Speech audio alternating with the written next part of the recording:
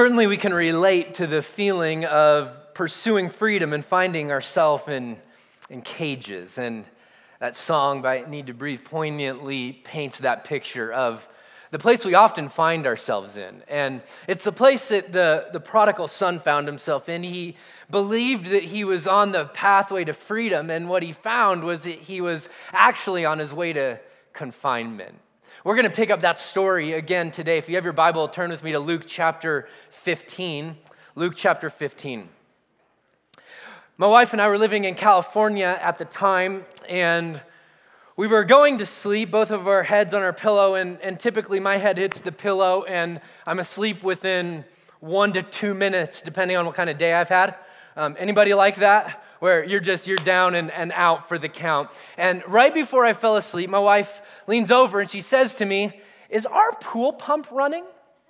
And we had a pool in our backyard in California, and I said, "Well," and I listened for a moment, and I heard a sound going, whoosh, whoosh, whoosh. And I looked at her and said, "No, I don't hear anything."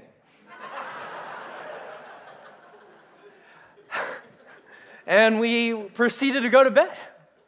The next day, we were lying in bed again, and she didn't say anything this time, but she didn't have to, because that sound of that pool pump, I think, grew louder over the course of the evening and into the next day, and whoosh, whoosh, whoosh. And I thought, you know what, I could get up, but I'm already in bed. And I forgot, day after day after day, and eventually I just grew accustomed to the sound of my pool pump running all night and all day, every night and every day. I learned a valuable lesson through this. One, my wife is, I'm not going to say all the time, but typically right. Secondly, it's never cost me so much to say those words. Because when SDG&E delivered our electric bill the next month, it was $1,200.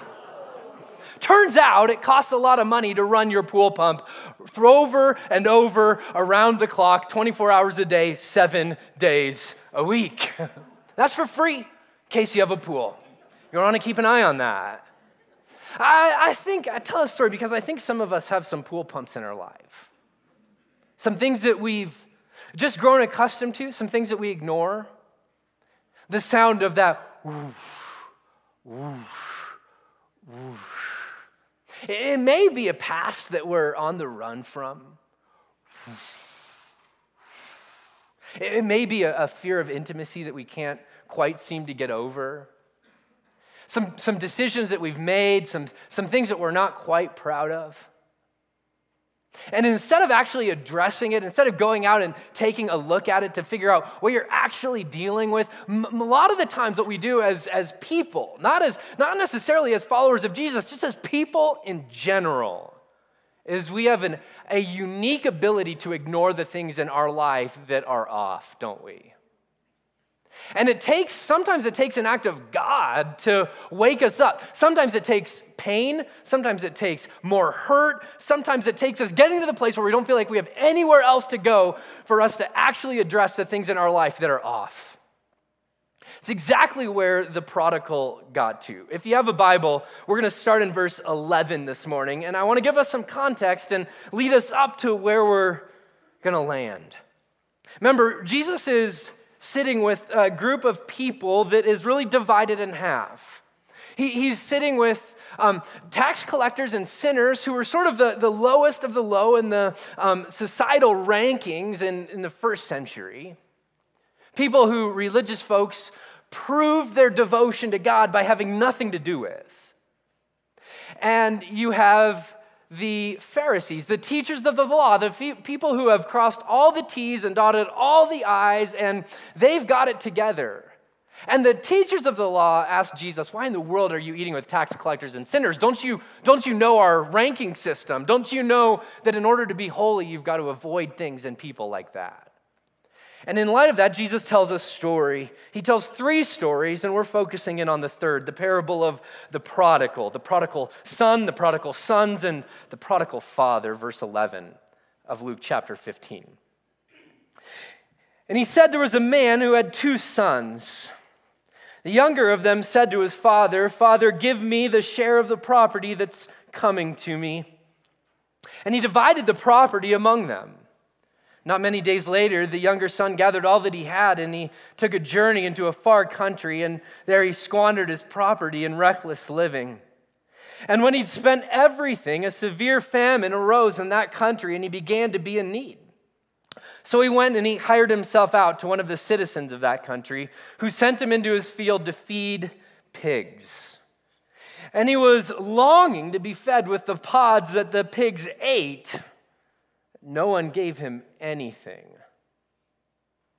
But when he came to himself, he said, "How many of my father's hired servants have more than enough bread, and I perish here with hunger?" But when he came to himself, it's an interesting phrase. It would be akin to us saying, "I came to my senses."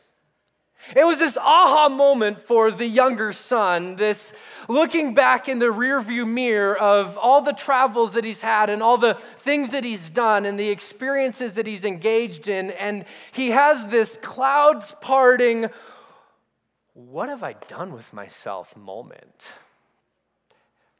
Have you ever had one of those? One of these where the clouds part, where with clarity you can see the way that the decisions you've made have maybe harmed yourself or they've harmed others, where you can see that the pathway that you're on is not leading you to the place that you eventually want to get to, that you wake up the morning after and you go, "How did I become this kind of person?" He came to himself. It's been said that before we come to God, we must come to ourselves. That any journey towards our Heavenly Father begins with us coming to terms with who we are and what we've done and who we've been. And here's the thing. Will you look up at me for a moment? There's not a person in this room, whether you're a follower of Jesus or not this morning. If you're not a follower of Jesus, can I just say, I am so glad that you're here today.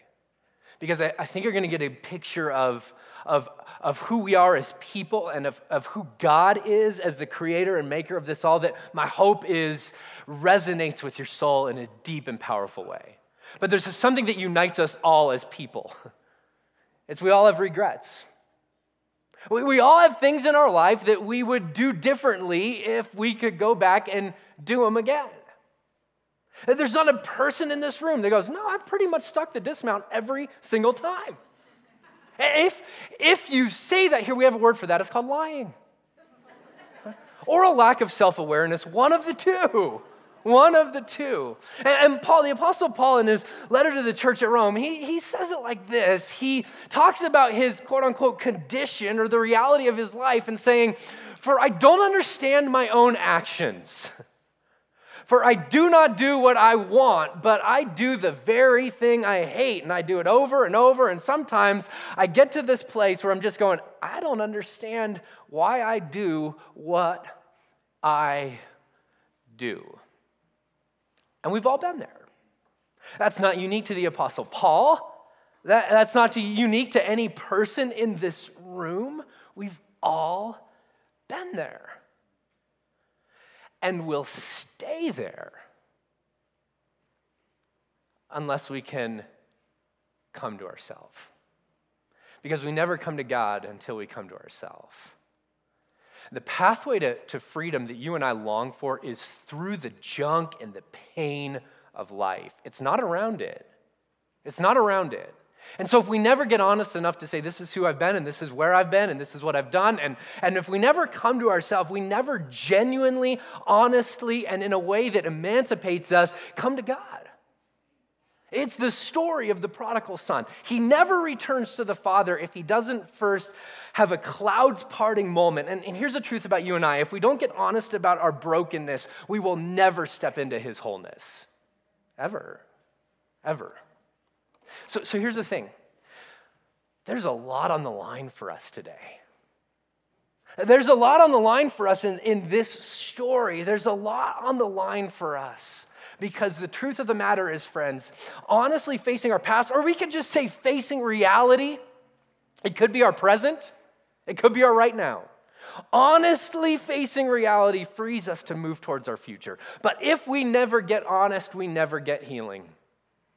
In fact, will you say that with me? If we never get honest, we never get healing. If we're unwilling to deal with reality, we'll be unable to move towards the destiny that God has, by His grace, provided for us.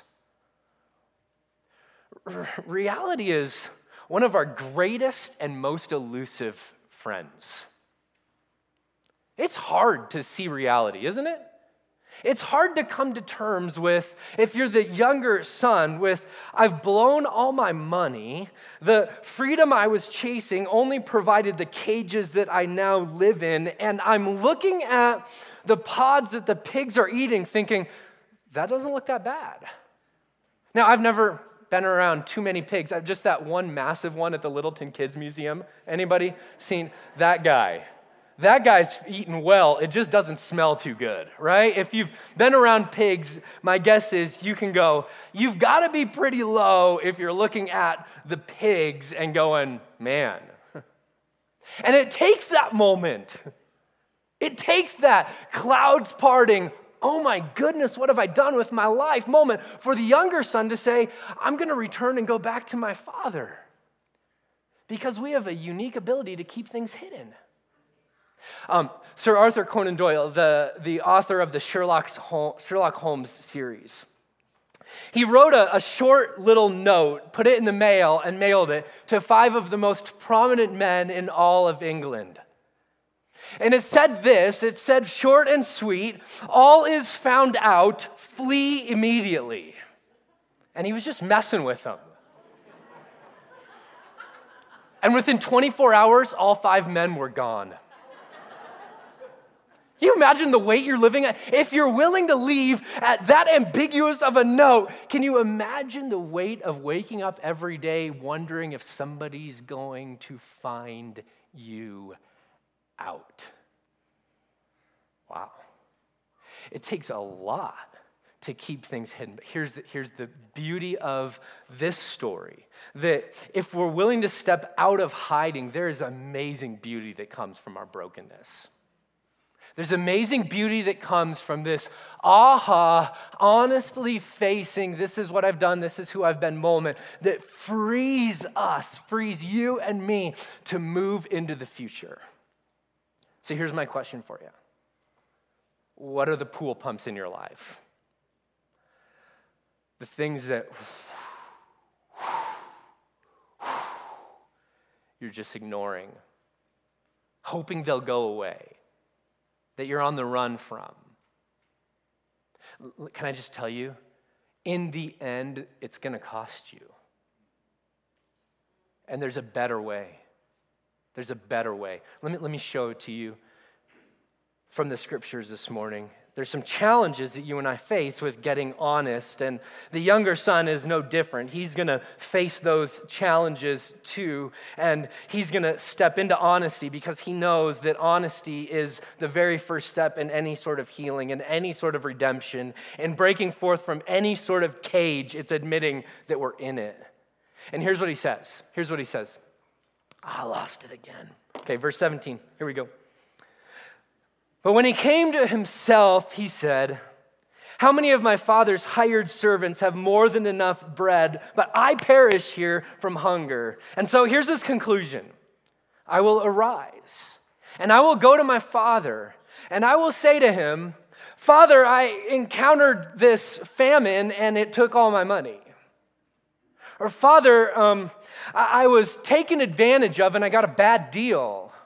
Father, the stock market took a little bit of a downturn and everything that I'd saved up is gone. No. What he says is, Father, I've sinned against heaven and before you.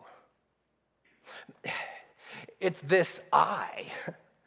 One little word. It's the I of ownership. I've done this. This is where I have been. It's that I that says, I'm not going to make excuses anymore, and I'm not going to blame the famine, and I'm not going to blame the stock market, and I'm not going to blame the person that took advantage of me. It's just, this is on me. And here's what he does. First thing is he confronts his numerous excuses. I love the way that the modern, sort of mother of modern nursing, Florence Nightingale, said it when she said this. She said, I attribute my success to this. I never gave or took an excuse. Did you know this? You can do one of two things in your life. You can either make progress or you can make excuses, but you can't do both. The people that move towards freedom in their life, that they address that pool pump, as it were, are people that go, listen, I'm not going to make excuses about why things are the way that they are. I'm going to confront reality, and I'm going to confront my excuses, and I'm actually going to say, this is on me. I have sinned. This is the younger son's coming to his senses. And we're the king of excuses, as DC Talk said. We've got one for every selfish thing we do, right? Anybody? No one. I sort of feel like you hung me out to dry there. It's all right. We'll bridge things. One of my favorite scenes in any movie is from What About Bob, where he's talking about excuses, reasons that he does not want to leave his apartment and things that could potentially happen if he does. He says, I have trouble moving. He says this to Dr. Leo Marvin. And Leo Marvin asks him, well, what could happen? And here's what he says. Well, dizzy spells, nausea, fever blisters, hot sweats, cold sweats, difficulty breathing, difficulty swallowing, blurred vision, involuntary trembling, dead hands, numb lips, and fingernail sensitivity. Man, I love that scene. We're pretty good at coming up with excuses, aren't we? This is why this thing happened, and this is why that thing happened. And it's interesting, if you read through the Gospels, Jesus is passionately and ruthlessly confronting people's excuses.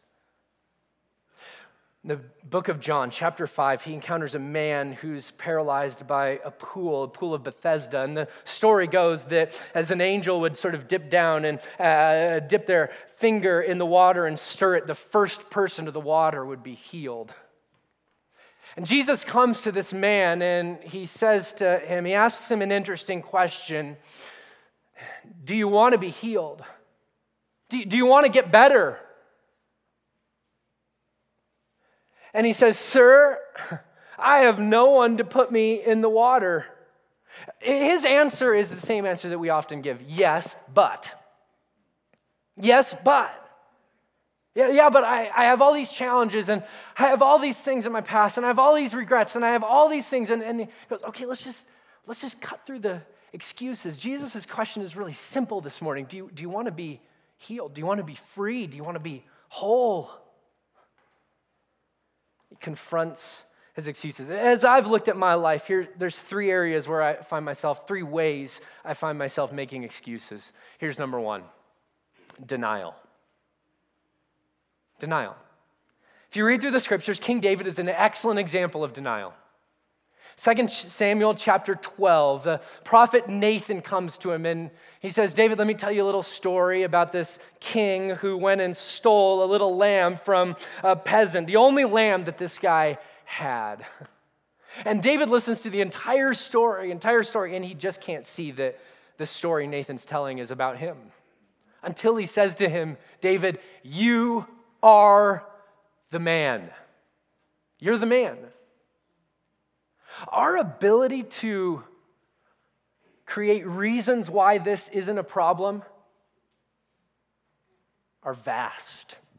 They're endless. It may sound something like, well, listen, there's no issue with the car. You just turn up the radio and it's gone, right? Or put a Post-it note over the check engine light. This is a safe place. Anyone want to admit you've done that? Yeah. There's nothing wrong with the marriage. All marriages go through cold spells. The text message exchange is normal. Nothing wrong with it. It's totally platonic. I don't have a fear from intimacy. It's just that other people have continually wronged me. Yeah, I can continue to spend money this way. Eventually, we're going to pay it off. We're going to pay it off. Denial. It's a human condition. I just thought this was poignant. Lucille Clifton, a poet, she writes a poem and she pictures herself trying to keep her eyes closed, ignoring the truth. And when she finishes the poem, she finishes with his voice telling her, "You might as well answer the door, my child. The truth is furiously knocking." You might as well answer the door. That whoosh, whoosh, whoosh. It's not gonna go away. It's gonna cost you. Here's the second thing we do. If it's not denial, it's comparison. And not the good kind of comparison, but the kind where it says, well, I'm not as bad as them. I haven't done what they've done. As if life grades on a curve, right? So if we can be in the top like X%, we're gonna be okay. Comparison. Finally, blame. It's their fault. It's not mine. This isn't on me. It's their fault. And if we can get the onus off of ourselves, they sinned. I didn't sin. It's on them.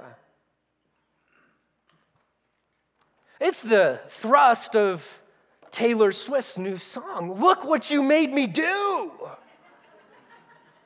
Right? But it's as old as humanity.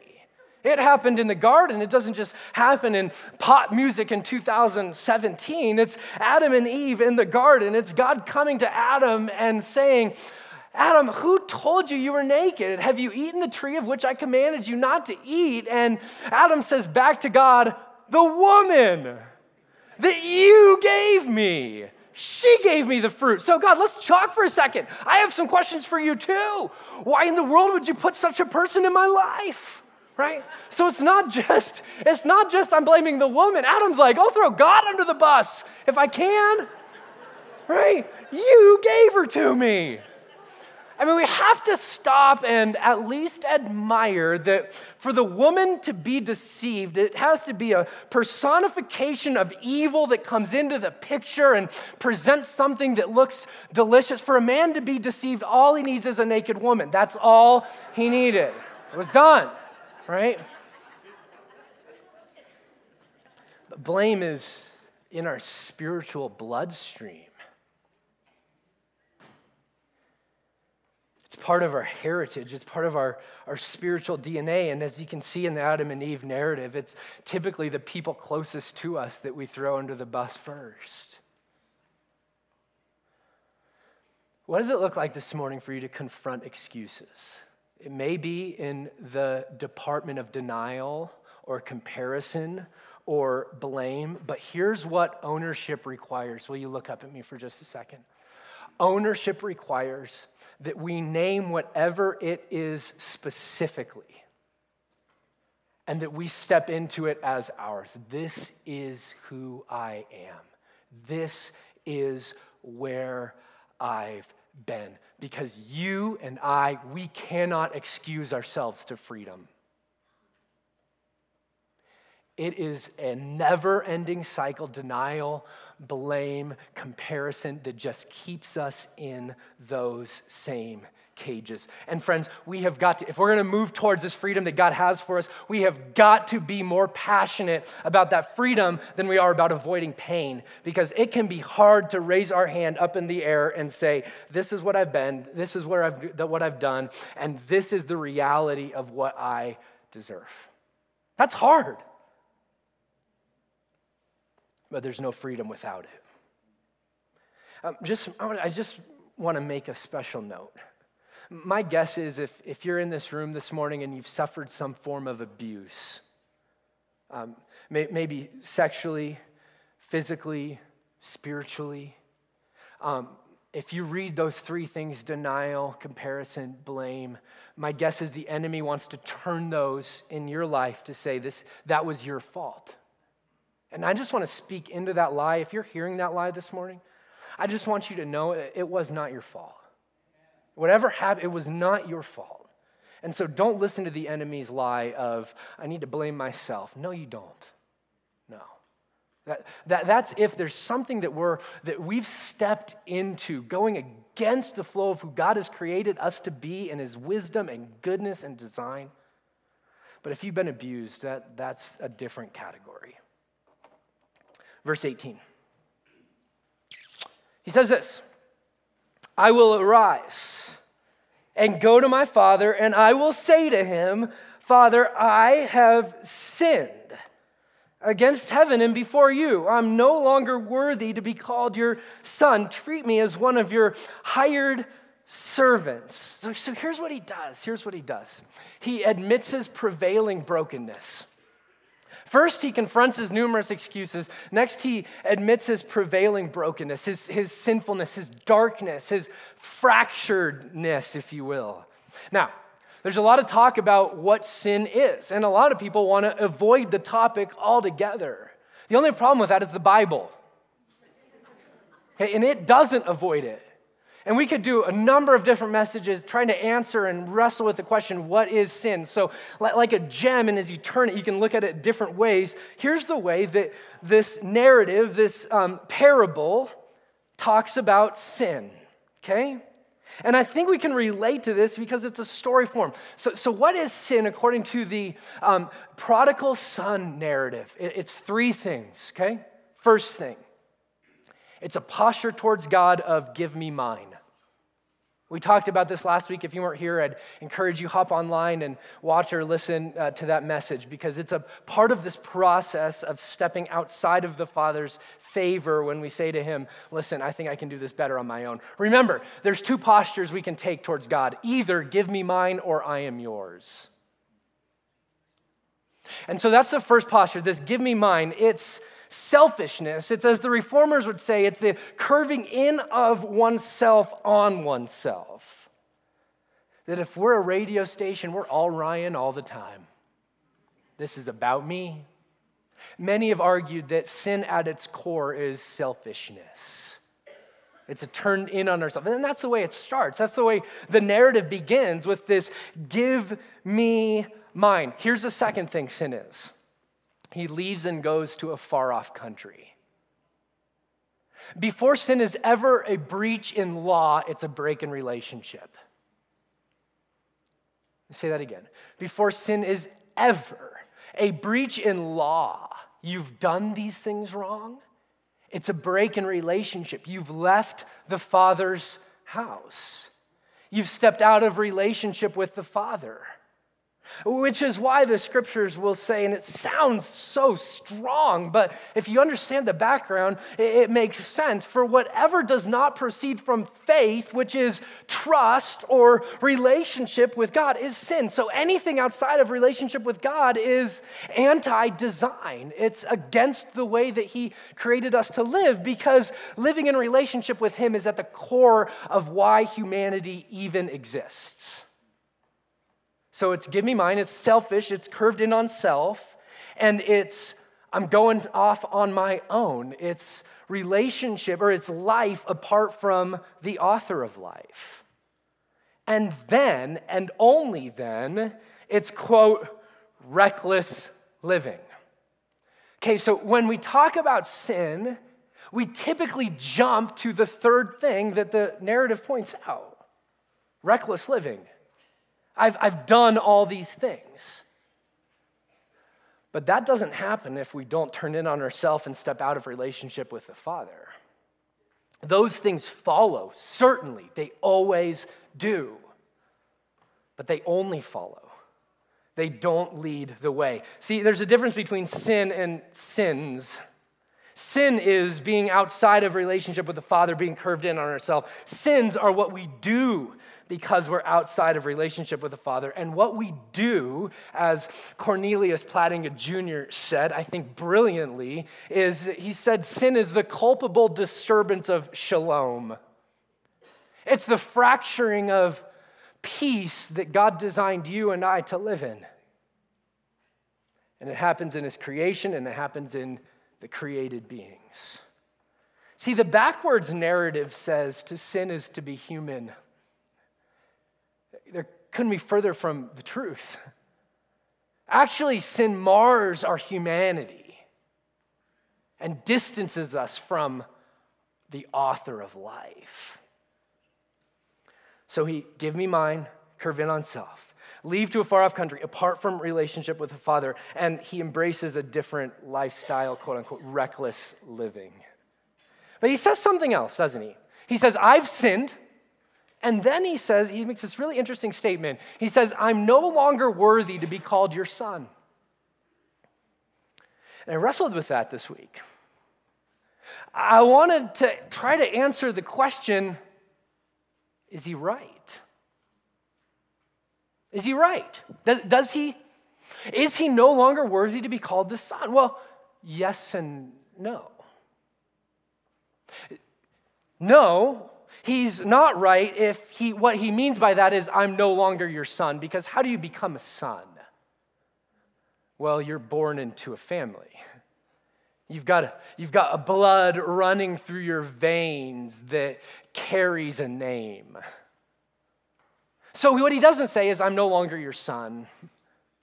I think he gets it right. I'm no longer worthy to be called your son. The word here, worthy, is oxo in the Greek, and it literally means a 1-to-1 ratio or a 1-to-1 correspondence. It means if you were to put what he's been given as a son on a scale and what he's lived up to as the son, that what he's lived up to has failed miserably.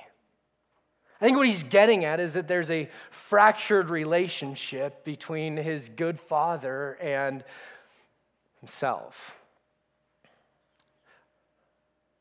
Please hear me on this. We've got to come to this place. I'm no longer worthy to be called your son. It doesn't mean you don't have worth. It doesn't mean you don't carry value. It means that the life that we've lived has not honored the gift that we've been given. And if we can't come there, if we can't go there, if we can't come to our senses, as it were, this Isaiah moment of woe to me, I've sinned, I live amongst a people of unclean lips, and my eyes have seen the glory of the King. If we never get to this woe is me, come to our senses moment, we will never take the journey back to our Father. So I want that to sit on us a little bit this morning. Because it's against this darkness, this I'm no longer worthy, I haven't added up, I've marred the gift that you've given me. It's against the backdrop of that darkness that the beauty of the gospel shines, you guys. It's putting a diamond on black velvet and letting it just go. That's what he's doing. So the picture for you and I is, I am in an absolutely terrible position. I'm in the far-off country with absolutely no resources, and I'm deeply loved by the Father. There's a false narrative that floats around. It's in one little pithy statement. It says this: God cannot be around sin. You know what the problem with that is? The Bible. Because he's around sin. You know that, right? He actually pursues you in your sinfulness. We get it backwards. We get it wrong. It's not that God can't be around sin. It's that sin can't be around God. That in his presence, it's refined. It's extinguished. It's taken away. He's not Mr. Clean up in heaven going, ew. He's the passionate Father saying, come home. And Jesus' life is demonstration of this. It says in 1 Peter chapter 3, verse 18, for Christ also suffered once for sins, the righteous for the unrighteous, that he might bring us to God. That we are the outsiders who have been brought near by the blood of Christ. Ephesians chapter 2. Being put to death in the flesh, but made alive in the Spirit. Here's the beautiful truth of the gospel, friends. And you see it all throughout this narrative. Verse 24, for my son was dead, and now he's alive. Notice what the Father does not say. My son was bad, and now he's good. That is not the gospel. The gospel is not about God making bad people good. It's about God making dead people alive. It's about him bringing those who were far off near to God. And it's not like he created a pathway for you to walk. It's he might bring us to God. See, we're not invited to be moralists as followers of Christ. We're invited to be worshipers. People captivated with the goodness of our Father. And so he says, I will arise. I will rise and I will go. And he does in this picture of resurrection. Friends, I want to say as clearly as I can to you this morning, since grace is available, returning is possible. Since grace is available, returning is possible. You can address that pool pump in your life, and you can risk, and it is a risk. We'll talk about that in a few weeks. It is a risk for the younger son to come home, but you can risk coming home. You can risk honesty. You can risk ownership. You can risk because grace is available to you. I want you to hear a story of my friend Nicole, who beautifully led us in that prayer this morning. And her story is a beautiful one because God's gotten a hold of it. Because she was willing to say, all right, this is who I really am. God took it and he turned it for the glory of his name. Hi, my name is Nicole and I'm a grateful believer.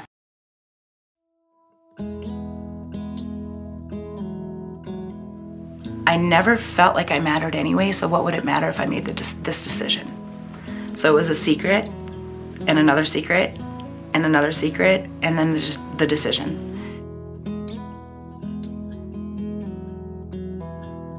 I had to come to terms with myself. I was in between relationships when it happened, when I did become pregnant. One of my major secrets was having an abortion. And I lied about it for so many years. I was in college at the time and graduated with a degree and just was able to play those masks and survive it. My voice doesn't matter anyway. Nobody's gonna listen. And that can go back to when I was 13 years old in the situation that I had with my mom, when I had to admit to her that I was raped by her best friend's son, and it was my fault. So that just caused this switch, this light switch to come into my life that I could either turn on or turn off. And I lived in the turn off mode for so long and just internalized it. For an additional 16 years, caused more resentment, more lies, more hurt, more hurting of people, until May 24th of 2012, when God brought me to my ownership of life. I just cried and I said, okay, God, what is it? Help me. He had been pulling at me for so many years. I mean, that one lost sheep that's not just a story. You know, he leaves his 99 and he goes for that one lost. But until I realized that I was like that one lost sheep that mattered, because I was lost for so many years, and the people who were supposed to love me and who I was supposed to matter to didn't do that for me. So I didn't trust that God would do that for me either. Until I wrote my suicidal letter and my intentions. God says, it's not happening. So it's like writing a resignation letter and then the boss says, I decline your resignation. Yeah, he completely declined my resignation letter. And I never thought I'd be more grateful for that, because I lived in so much fear that my life didn't matter. And when I heard him say, you matter, you're mine, it's like, what? I'm whose? So it was actually in 2013 that I was able to say those things out loud, that what my life looked like from my story. We can all talk about grace. We can all talk about unconditional love. We can all speak those words, but we don't know what they feel like. When everything that you have played in your head and your heart, that hamster wheel of stories and lies, and no, if I tell somebody my deepest, darkest secret, they're not gonna accept me. And when you say that out loud, people are like embracing you and loving you and really truly feeling that genuineness from someone. But every time I get to speak about it, it reminds me how beautiful he is. 'Cause I forget. We all forget what unconditional love looks like, what unconditional grace looks like, what unconditional forgiveness looks like. So when I get to share and I get to do something like Celebrate Recovery or sharing here, and he reminds me of that, and I'm just like, okay, I know I'm having a bad day, and thank you for reminding me that I'm yours. But I never thought ownership would be freeing. I never did, because I thought ownership would be discipline, and ownership would have to be condemning. But taking that ownership of life and the mistakes and the choices that I made just opened up God's pathways to create this. And that's his beautiful glory and his beautiful daughter that I never knew I was. You gotta give it back. You can't keep it in. You have to give it back. And you have to be fearless in saying things out loud. Fearless.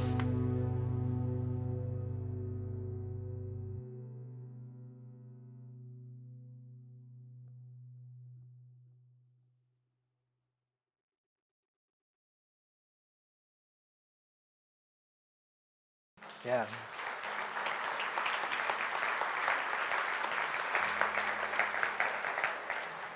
Friends, the truth of the matter is that